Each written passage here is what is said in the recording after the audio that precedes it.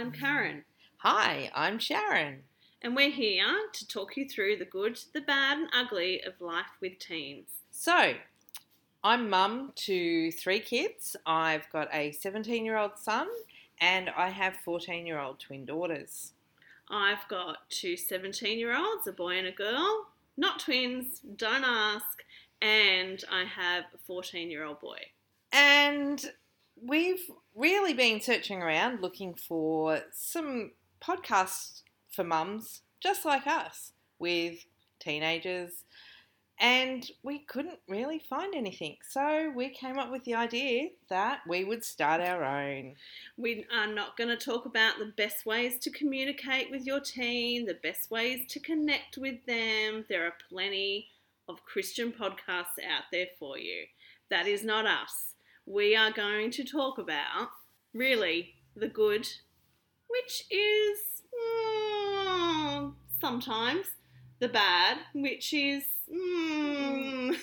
sometimes, and the ugly, which is pretty much all of the time.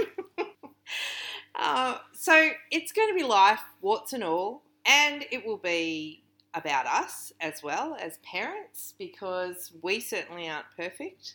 Our kids aren't perfect. And just, I guess, letting you know that you're not alone and that life in the trenches with teenagers is hard work, but it can also be a lot of fun, and they can bring you a lot of joy and a lot of laughters in between all of the tears. And the sleepless nights don't end. Yes, that's for sure. So some of the things that we thought we'd talk about are, the cool words that they use. Yeah. We're going to spill the tea on that one. Or drink the tea, as I thought it was. The apps that they use, And what they use them for, which is often what we think they're not using it for. Yeah. How to love them, yet you still want to kill them, Like, you can really understand why some animals eat their young. We're going to talk about step-parenting teens, because that's a tricky one when the kid isn't actually your bio child. Communication with schools, because you might have noticed, if you've got a teenager, communicating with the high school is very different to what it was like when you used to communicate with primary school, because you'd be at the school quite a lot and the teachers would grab you, they would know who you were. Then a tricky one. The hard conversations with your friends about maybe your kid's behaviour, their kid's behaviour, and finding out that your kid generally has just been a bit of a dick. Creating safe havens for teens, like being that safe landing place for them or for their friends. We're also going to talk about hobbies. What happens when they give up 7, 8, 9, 10 years of dancing, football, or an instrument? What do you do with them in the afternoon? Because, Instagramming is not a hobby. As much as they would like to tell us it is.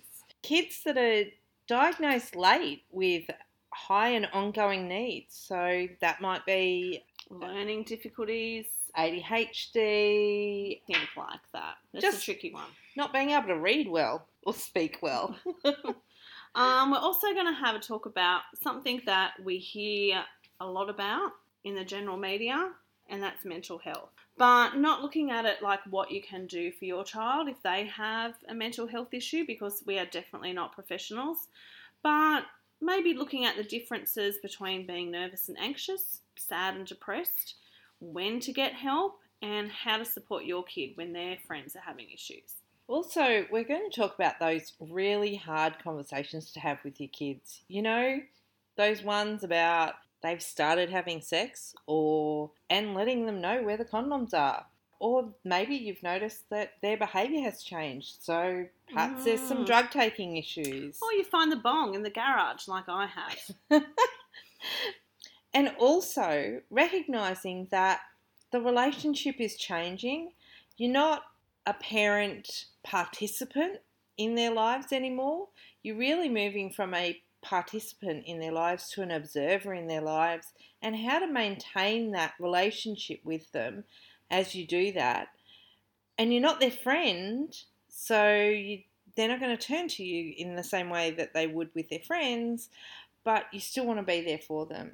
And just to let you know, Sharon and Karen are not our real names. Our kids did not want to be identified because they're absolutely horrified at the thought we're doing this. So the names that we use for our children are not our kids' names. And if you do happen to know who we are in real life, we really don't want you to recognise our kids, and no judgment, please. And if you have any ideas for topics that you'd like us to cover, you can email us on teenswartsandall@gmail.com. All one word, all lowercase.